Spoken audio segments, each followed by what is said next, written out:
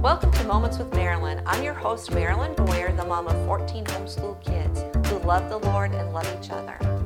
It is my joy to encourage young moms and to provide you with tips and tools to make your journey easier. Before we get started, let me remind you that you can access our podcasts on Google Podcasts, Apple Podcasts, our Facebook page, our YouTube channel, wherever you choose to access your podcasts. Our topic today is continuing our study of obedience, teaching your kids to be obedient. And if you remember, we ended with, okay, my kids were disobedient. What do I do now? That's where we're going to start today. Few cautions. Don't handle it this way. Don't raise your voice or yell at them. That's handling it with disrespect. And one of the things that we correct our kids for, if you remember, we talked about last week, was disrespect. So we don't want to disrespect our kids in the way we handle their disobedience. Don't correct in public. It's humiliating. Wait till you can pull them aside or get home or take them out to the car. With our kids, when I would say, go to my room, that would kind of put fear in their hearts because I was sending them away from the other kids, so I wasn't correcting them in front of all their brothers and sisters. We don't want to belittle our kids or put them down or be disrespectful or make them feel stupid. Correction is for the purpose of guiding them on the right path, not getting back at them. Vengeance is mine, saith the Lord. We're not to execute vengeance on our kids because they're irritating us or bugging us. Don't correct in anger. The anger of man worketh not the righteousness of God. What I would do if I felt angry in a situation, I would go to my room. I would tell my kids, guys, Mom is struggling with this. I'm feeling angry about this. I'm going to go to my room and get my heart right with the Lord, and then I'm going to come out and we'll deal with it. You go to your room and you deal with your heart, and I'm going to go to my room and deal with my heart, and then we'll get together and I'll handle the correction for the situation. Simmer down, as a parent. Get your attitude right first. If you communicated anger to them, ask their forgiveness before you correct them. Admit that you were wrong in your reaction. Focus on handling the situation with honor. You want to treat your kids honorably. You're giving them a good example of how they should act. And keep your vision before you. You are trying to raise up godly generations. You're holding the high standard of God's word high before them. Don't just discipline in anger. Appeal to their conscience. Communicate grief for their action. Not anger, not shame, but grief. There's a difference. It's not that you're bad. You are sinful, you need to deal with the sin, but it's not that I think you're bad, I don't like you anymore. We don't want to communicate that. We need to learn how to honor God in our choices to teach our kids to honor God in their choices. So how to handle it? Establish responsibility first of all. Ask them, what did you do? Make them verbalize what they did. Did they disobey a command of Scripture? Show them how it was a violation of God's word.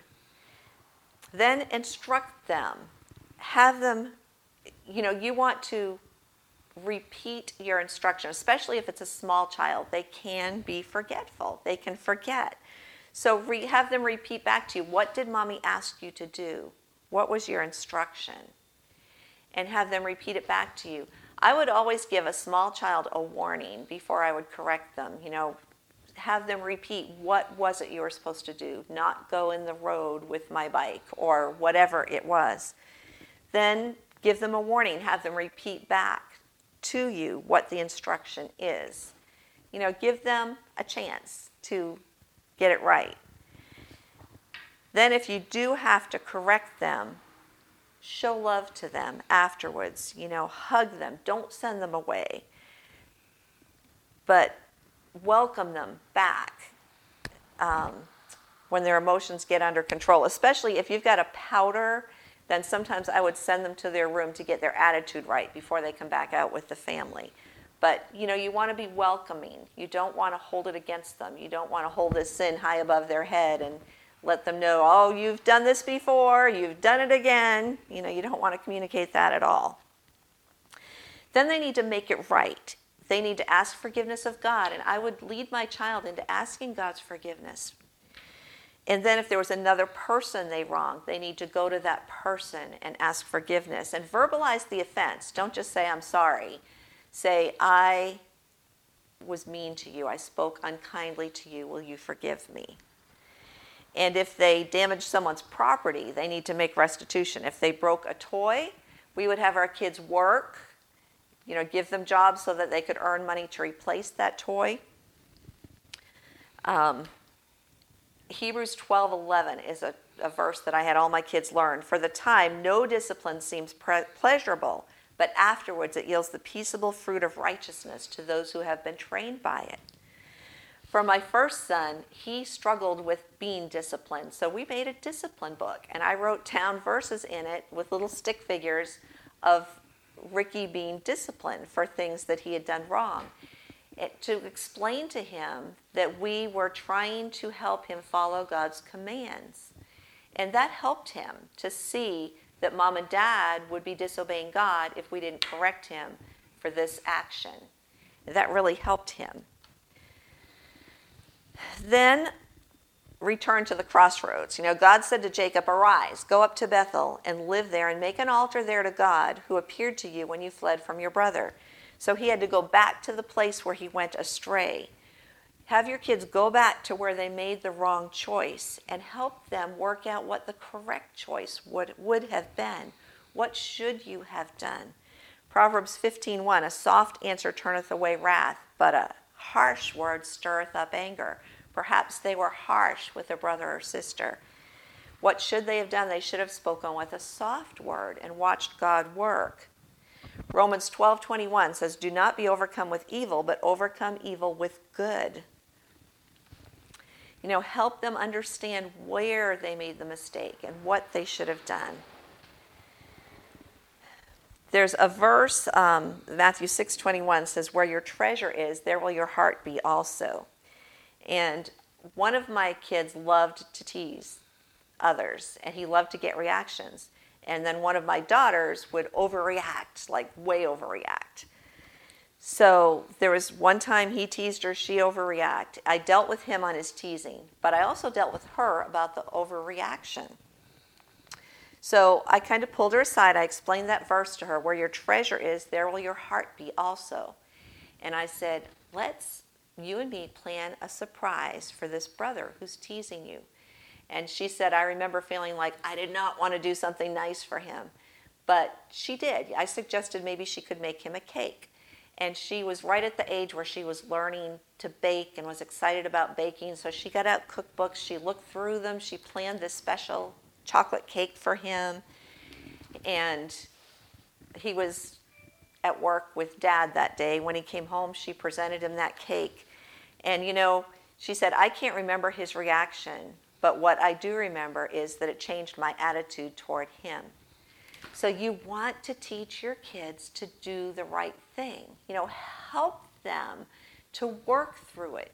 It's so easy just to kind of brush stuff under the rug and say, oh, I'm too tired, I don't want to deal with it. But if you actually help your kids work through, realize what they did wrong, and go back and do the right thing, you're training them in righteousness. And that's our job as parents. So, does the Bible say that? Scripture is the only thing that's going to bring about lasting changes to behavior. It's not all the cutesy little tricks that you can come up with. Scripture is what's going to change your kids' hearts. It will get into their head. You'll have them memorize it. They'll chew on it. They'll meditate on it. It will eventually change their behavior. It doesn't happen overnight. You might feel like you're up against a brick wall with your kids not getting it. But it eventually does change their heart. And I also have a list that I'm going to give you, a freebie list today. It's a list of 32 negative behaviors and the corresponding positive behaviors. For every negative thing your child displays, there's a corresponding positive behavior. And what we need to do is help those kids work through trading, putting off the negative and putting on the positive. And we've written a whole Bible study called Growing in Wisdom on this, and that actually helps your kids work through this. They look up what Scripture says about anger, for instance, and they look up what Scripture says about self-control.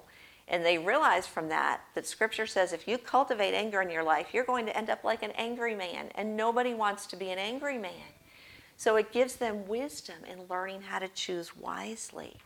And this list is called offenses, identifying and dealing with offenses. And this whole Bible study is based on that list, but we're going to give you this list for free. So look it up in the show notes.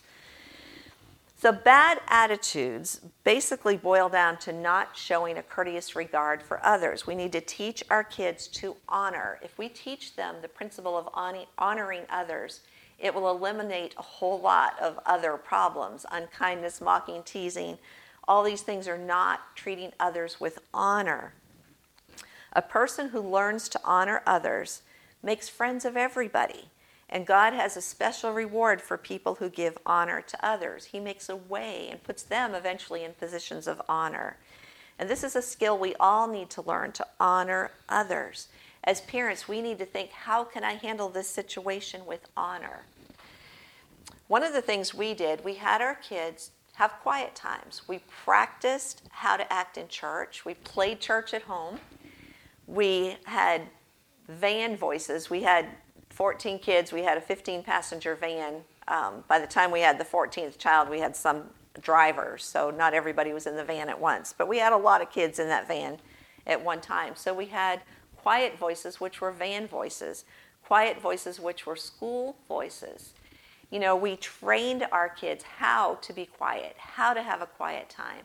Sometimes we would just call a quiet time because there was so much confusion, have them sit on the couch, put their hands on their laps, and be still for maybe 5 minutes, total quiet. Training your kids how to be quiet. Some kids that are so active don't know that they can actually be quiet. So help them with that. Show them that they can do that. Then maybe give them a little reward when they've learned to practice that self-control. There's also an obedience quiz that I'm going to give you as well. We developed a little obedience quiz to help our kids see obedience in Scripture, and we're happy to share that with you.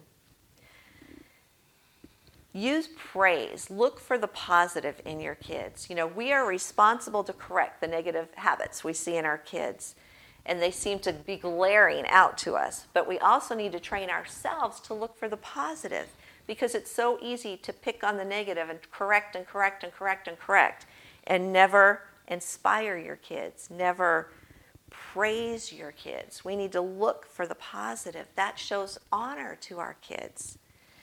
And you recognize that any negative character trait is a positive character quality misused. It's our job to guide them to make the wise choices, to put on the right thing. Now, often God will take struggles that we have in our lives and He'll turn it around and give us victory. And that will be an area of ministry that we can have with others. So how's your heart? You know, it's time for a heart check as a parent. Do your kids know that they have your heart? That you're more concerned for their benefit than you are for your own? That should be the goal of our discipline, not to have our kids act correctly. That's a side benefit. But think correctly and become the people that God made them to be. It's our kids' thinking that shows what's going on in their heart. Honor addresses what's going on below the surface and considers the child's heart. When you teach your kids to change their heart, you'll see them make attitude adjustments, not just behavioral changes. And in doing that, you're getting to the root of disobedience. You're making lifelong changes. So, putting into practice, you know, how do we teach our kids to do that? We had a simple little game that we played called IFs. And we would take situations that we knew our kids, situations of temptation that our kids would find themselves in. And we would say, if you went to Travis's house and he said, come watch this TV program, it's a good one, your mom won't mind, my mom lets us watch it, what would you do? So we worked out, my husband and I worked out in advance how we wanted our kids to handle that situation, because we knew that was a situation they were often in. Our rule, which might be totally different than yours, is they had to ask specifically mom and dad before they could watch a TV program. We did not have a TV in our home. We raised our kids without TV. So our kids knew when they got in that situation, instead of, oh my, what do I do? I don't want to offend Travis, but what do I do? I don't want to disobey mom and dad. They knew the correct answer. And they didn't always do the right thing, but more often than not, it helped them do the right thing. And we just played this as a game. We wrote down tons and tons of if situations for our kids. And in our Kids of Character Bible study that teaches 45 character qualities, at the end of each chapter, we've got ifs that you can use with your kids and help them apply and learn how to make correct and wise decisions. We would also give them everyday life stories. For instance, we knew this little boy called David, and his dad said, David, he was walking between two parked cars, David was, and he didn't see that a car was coming down the road. His dad, being taller, saw that. So he said, David, stop. And David stopped. But we told our kids if David had not stopped, he would have been run over by that car. Now, there wasn't time for David to say, Daddy, why do I have to stop? David had to obey. It was teaching first-time obedience. He had to obey. We tell our kids, Mom and Dad see things further down the road than you do. You need to learn to obey the first time we tell you to do something. If you want to know why, we're happy to explain that to you. But obey first, and then we'll explain it. Just like in that situation, if David had not obeyed, he could have been killed. So to help our kids internalize that, we made up a game. We called it obedience training, and our kids loved it. We would take them out in the front yard, and my husband would shout out commands: walk like a crab, sit, lay down, run, walk, stop. And the kids would follow those commands, and they loved it. We'd have friends come for supper, and they'd have the friends, hey, can we do obedience exercises? And we'd all go out in the yard. Our neighbors must have thought we were nuts. But it was just a way to train our kids to obey, first-time obedience. Sure, you want your kids to know why you have the rules you do and why they need to learn to obey. You want them to know that, but they need to learn to obey first and then find out why later. We also told our kids, we kind of drilled into them that people are going to watch you. When we went out in public, we had a bunch of kids, and they would get watched. People would look at them. I remember seeing my daughter one time in despair saying, Mommy, they're counting us again. And saw this lady over there counting 7 kids, you saw her say. But we told our kids, you are a testimony for Jesus, either positively or negatively. So we would remind them of that before we went in the store, before we went in the restaurant. And there was one time we went to Golden Corral, and we were seated at the table, and a man came up, and he said, I am very impressed with your kids' behavior. I just wanted you to know that. He said, it's kind of rare. And then he walked away, sat down and ate. We finished, we got up to pay, and the lady said, that man over there paid for your meal. He paid for all of us. And we just used that. It was a powerful testimony for our kids. They said, you were a good example for Jesus Christ. You know, that man saw how you behaved, and he was encouraged by that. And then the next time we went to the restaurant and someone didn't pay, they were disappointed. It only happened once, but, you know, it was good training for them. It actually showed them that people do notice how they act. If you need more help with gaining victory in reaching your kid's heart, Parenting from the Heart might be very helpful for you. It's a book I wrote with my personal parenting philosophy, and it might give you some more insight into that. There are other forms of discipline. You know, one of our kids was very people-oriented, and one of the worst things we could do is send him to the room when company came. So he really wanted to do right because he didn't want to get sent off by himself, or withdraw a certain privilege, especially if it's related to something that they did. They didn't do the chore, they can't go to the planned activity. Or they didn't come when they were called, so they miss out on licking the bowl. They're loud in the car, we call a quiet time. Don't get to go to the skating party because their room wasn't cleaned yesterday, and yesterday was cleaning day. If they didn't do their job thoroughly, call them back to do it thoroughly, even if you got to wake them up in the middle of the night. If you're consistent in doing that, calling them back to do it right the first time, they'll eventually do it right the first time. If you interrupt them when they're reading a book or when they're asleep and you call them back to do it right, they will eventually think it's not worth it. I'm just going to do it right the first time. Okay, so we're going to close for this week, but next week we're going to continue about obedience. So thank you so much for joining us today. And remember, whatever time you spend teaching your kids God's Word, you are not wasting your time. God's Word never returns void. Thanks for joining us today. See you next time.